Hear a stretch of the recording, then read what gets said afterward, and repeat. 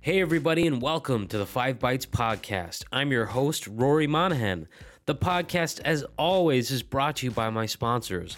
Liquidware, the innovator in adaptive workspace management solutions. And also brought to you by PolicyPak Software, now part of Netrix, where you use group policy or MDM to remove admin rights, manage and lock down applications, Java, browsers, and mitigate ransomware, plus more. And the show is, of course, also brought to you by ControlUp, end-to-end digital experience management for the work-from-anywhere era. ControlUp. Happy users, happy IT. Apologies for what I assume is going to be quite different audio this week.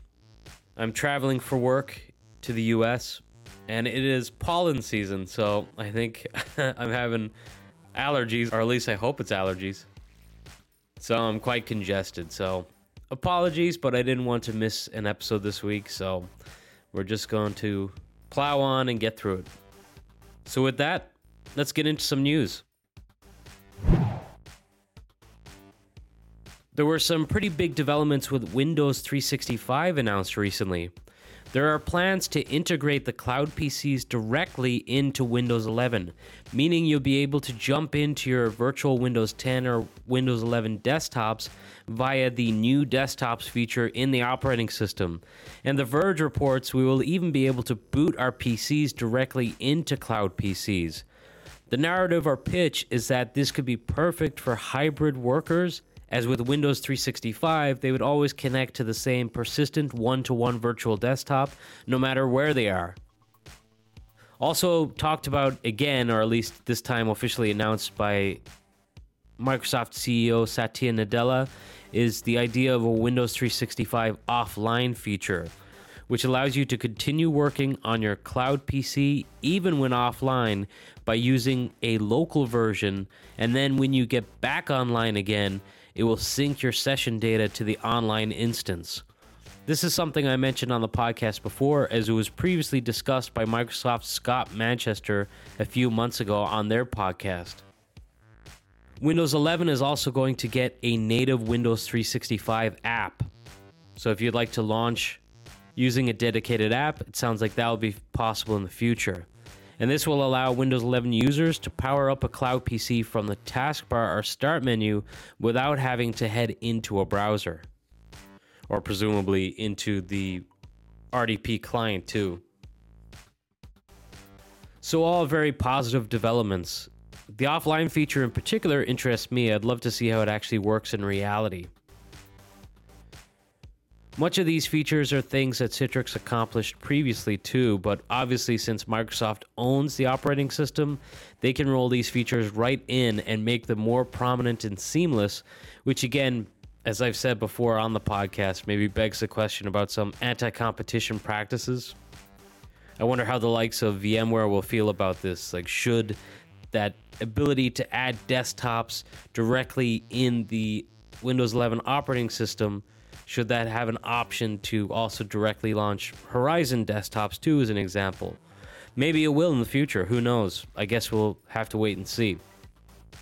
One thing is for sure though, the fact that Microsoft CEO Satya Nadella was the one making these announcements, and that seemingly features for Windows 365 are being built into the operating system now, means Microsoft are placing high visibility on the product. So I guess we'll all have to watch this space for these features to be rolled out in the coming months. On a recent episode, I covered the upcoming tabs feature for Windows 11 Explorer. Well, The Verge reports that Microsoft is also adding a new File Explorer homepage that includes the typical quick access folders, recent documents, and a new favorites option. You'll soon be able to right-click a file to add it to favorites, and then it will appear pinned on the homepage of File Explorer. There are even improved sharing options for files with an updated share dialog that lets you send to recent contacts or apps like Teams, Outlook, and OneDrive as examples. I don't believe the favorites ability and the sharing ability or the improved sharing is in any of the preview builds just yet, so it remains to be seen when these will be available to users. And just quickly before I move on from Windows 11 for this episode, WindowsCentral.com reported this week that a Steam survey, which is the gaming service, showed that 16.84% of their users are now running Windows 11. Windows 10 is still dominant amongst their users with almost 75% of the share. So not a huge amount for Windows 11 yet, but as it's still relatively new, it sure seems to be trending upwards. Not surprising considering the fact that Windows 10 users have been getting prompted to upgrade to Windows 11. It should probably be even higher.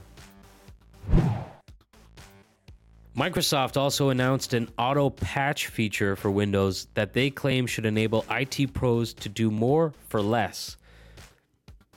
Microsoft's E3 customers will be able to use the feature at no additional cost. They say that with auto patch, Patch Tuesdays will be just another Tuesday, and say, hey, why not even just take the day off as the patching will be completed automatically? I think they're pretty ambitious with those statements. It appears AutoPatch will use the Microsoft update cadence that they've been talking about for several years now, or theory, with their concept of having separate rings.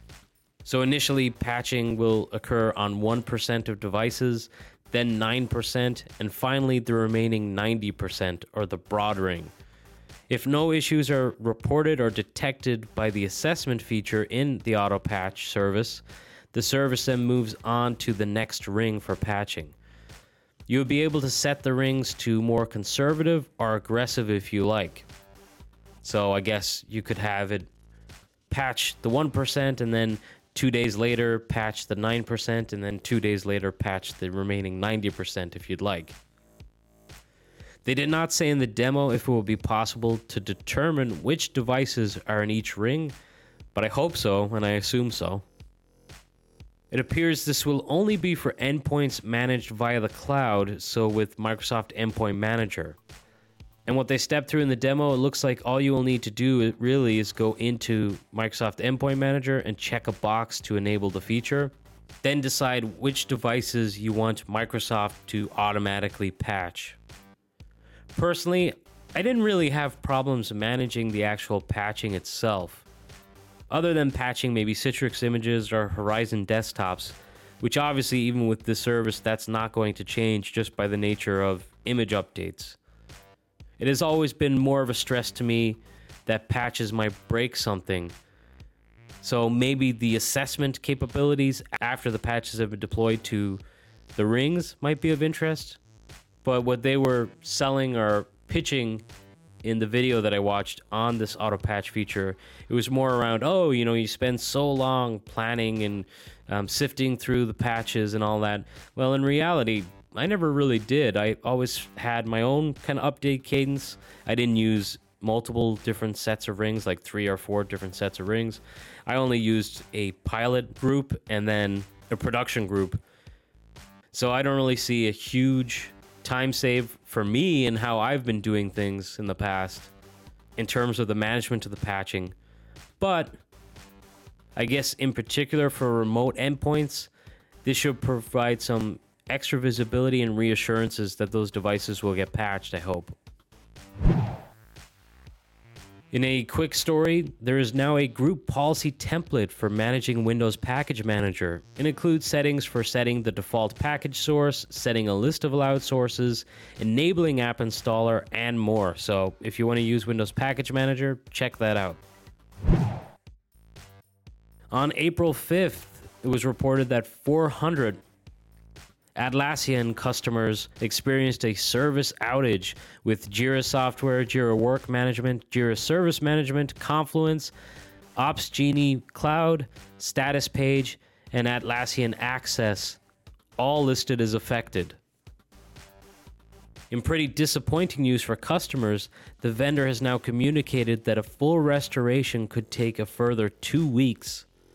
ZDNet reports that the company mobilized hundreds of engineers to work around the clock to resolve the outage. In order to get customers back up and running, though, a complex rebuild process must be completed.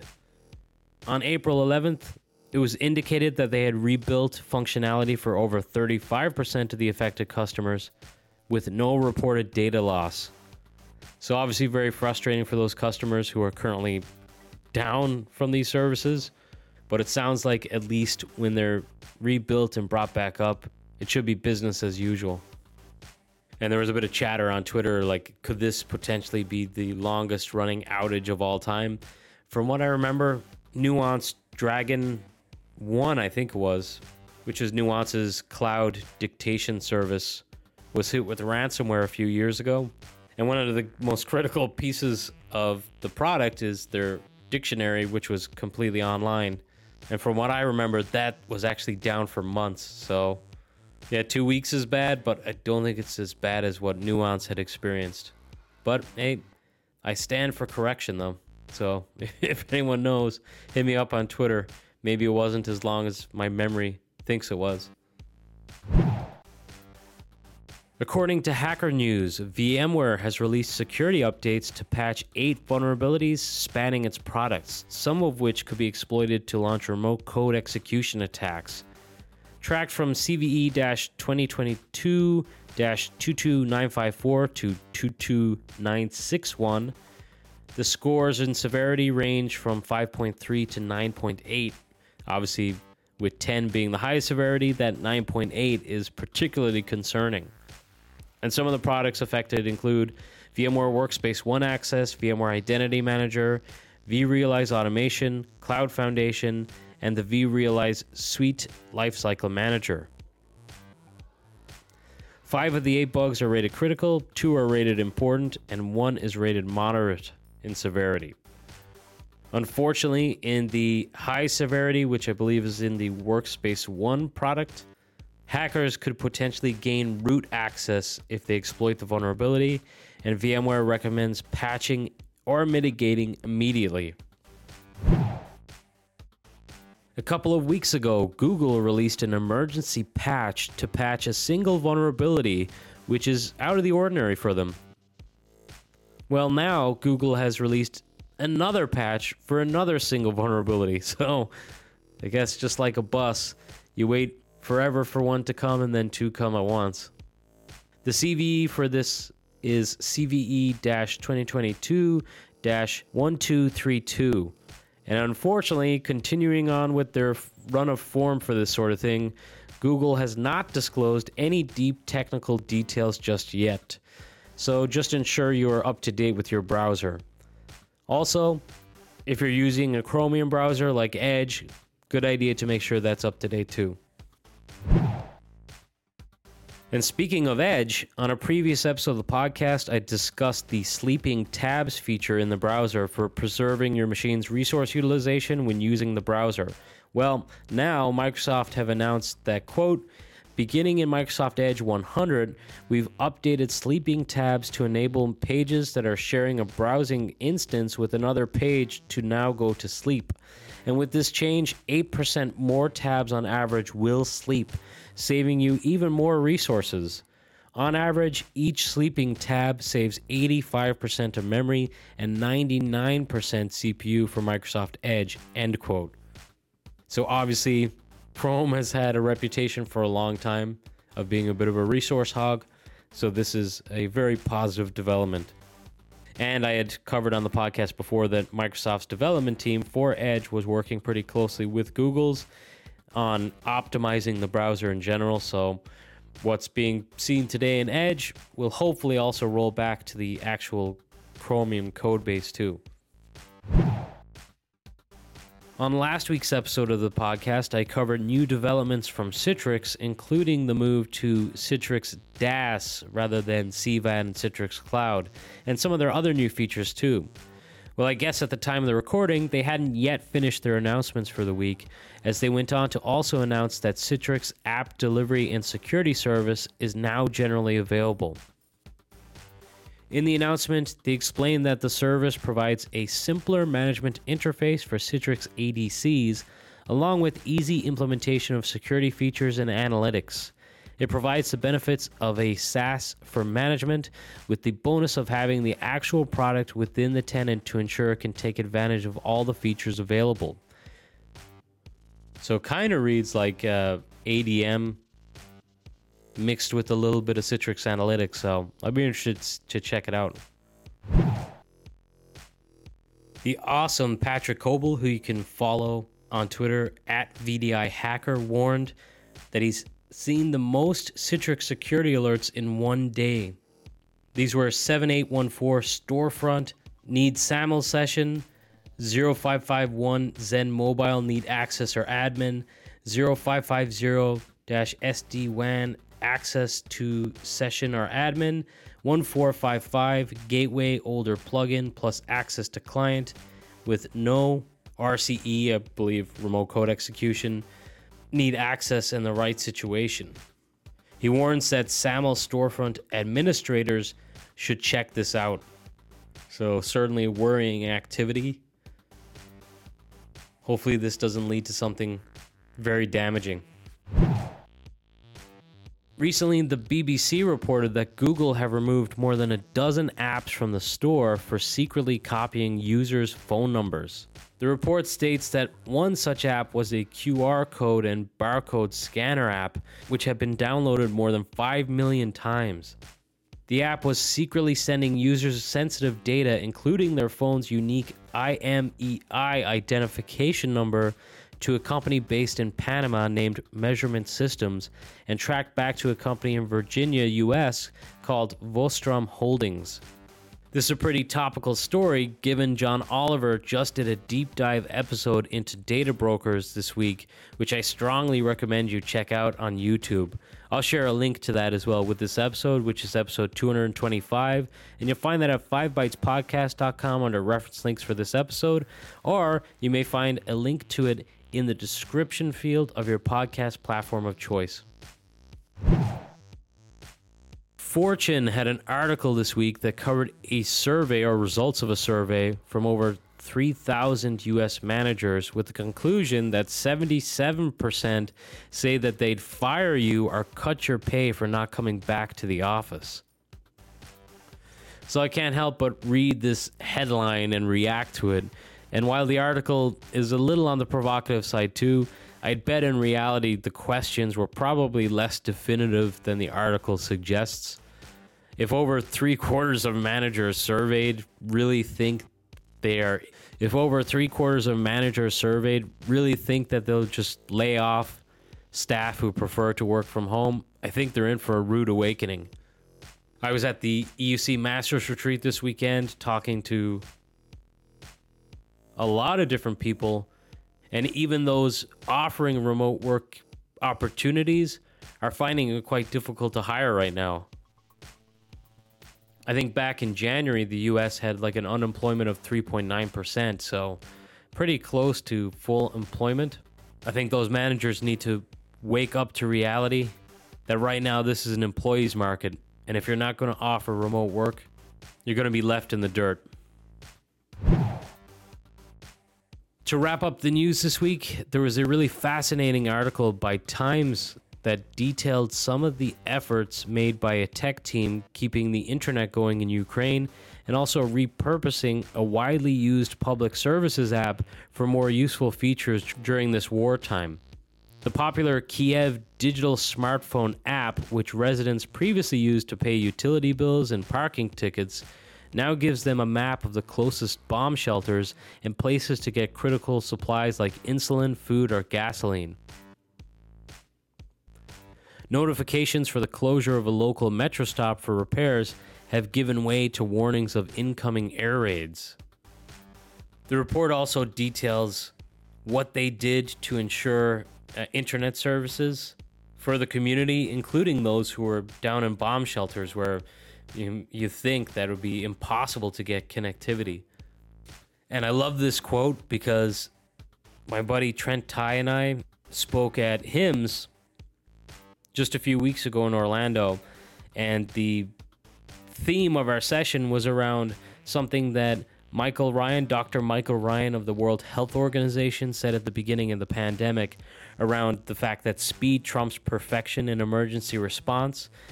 Don't hesitate, don't try to get things perfect, because if you do, then the virus has a chance to kind of catch up and overwhelm you.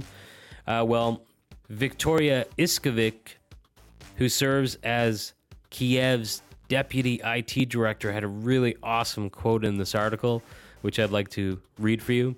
And that's, quote, "The main thing I've learned during this time is that there is no point in striving for the perfect solution. The best product is the one you can launch here and now," end quote.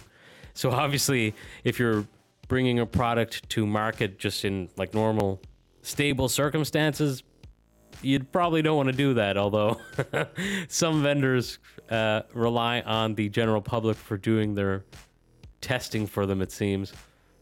But I thought this was an incredible quote, and it kind of lines up with what IT experienced during the pandemic and rushing people to go work from home.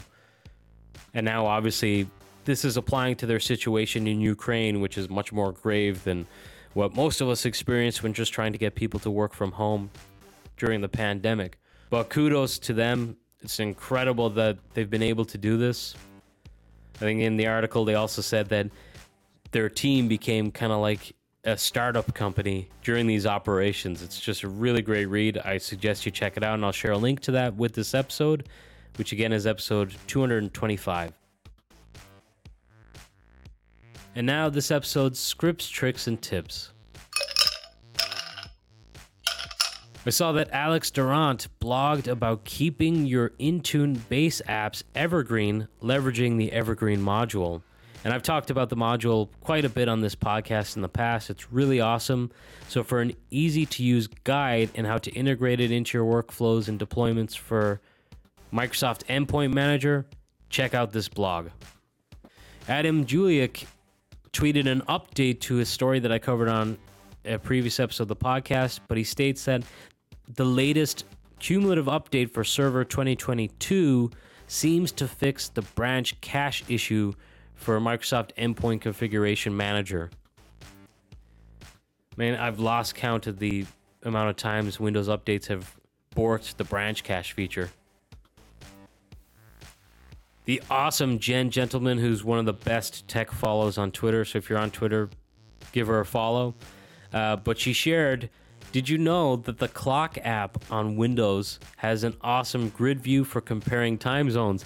I did not know that, and I work with teams dispersed across the world, so that would have been really handy to know over the years.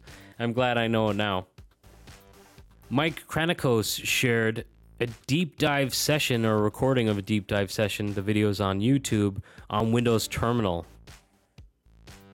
So I know that Guy Leach was talking about the Windows Terminal at the Masters Retreat this weekend. I really like it, but mostly just because I can customize the backgrounds, and it gives me a good feeling when I'm working in my own custom environment or custom command windows. And the fact that you're able to just open tabs within a single app for various different interfaces. But yeah, if you haven't checked out Windows Terminal, or maybe you already have, and you'd like to review a deep dive to learn about things maybe you missed and just pick up some tips and tricks, check out this video. So it's a little late now for this next one, which is why I didn't put in a weekly webinar. I'm not sure if there's going to be a recording available. I hope there is, but I saw that SUSE are running a Kubernetes masterclass on Tuesday, April 12th at 8 a.m. Pacific. Tessa Davis, which is Tessa R. Davis on Twitter, had a really great Twitter thread explaining advanced Twitter search capabilities. So I've said it a few times, I think, on this podcast and also at events, but Twitter is probably one of my most useful resources in terms of research, not only for this podcast, but just ongoing for IT in general. There's a really great community for EUC on Twitter, so if you're not on Twitter, join and just follow a lot of people in EUC, and you'll always be kept up to date. And I talked about the EUC Masters Retreat quite a few times during this episode. It's over for this year, but definitely get your butt in gear to come to the event next year. There's so much great content, and most of all, excellent networking opportunities for the community. But I saw that Mike Streets tweeted about a session that I didn't get to attend, and he said something pretty interesting. He said that they were dropping some FS Logic's truth bombs, and that Azure Files has a 2,000 handle limit, which means a maximum of 1,000 concurrent logons if you want to live dangerously. He says, scale out, not up. You need more handles for more users, not more IOPS. So very interesting. I never deployed FSLogix at that large of a scale, so it's not a limit that I've hit. But if you work in a large enterprise environment, then that's definitely one worth knowing. Well, that's it for this episode. I'm hoping that from next week, I'll go back to the normal type of schedule, which would be putting it out around the end of the week. But until then, stay safe all, and thank you so much for listening.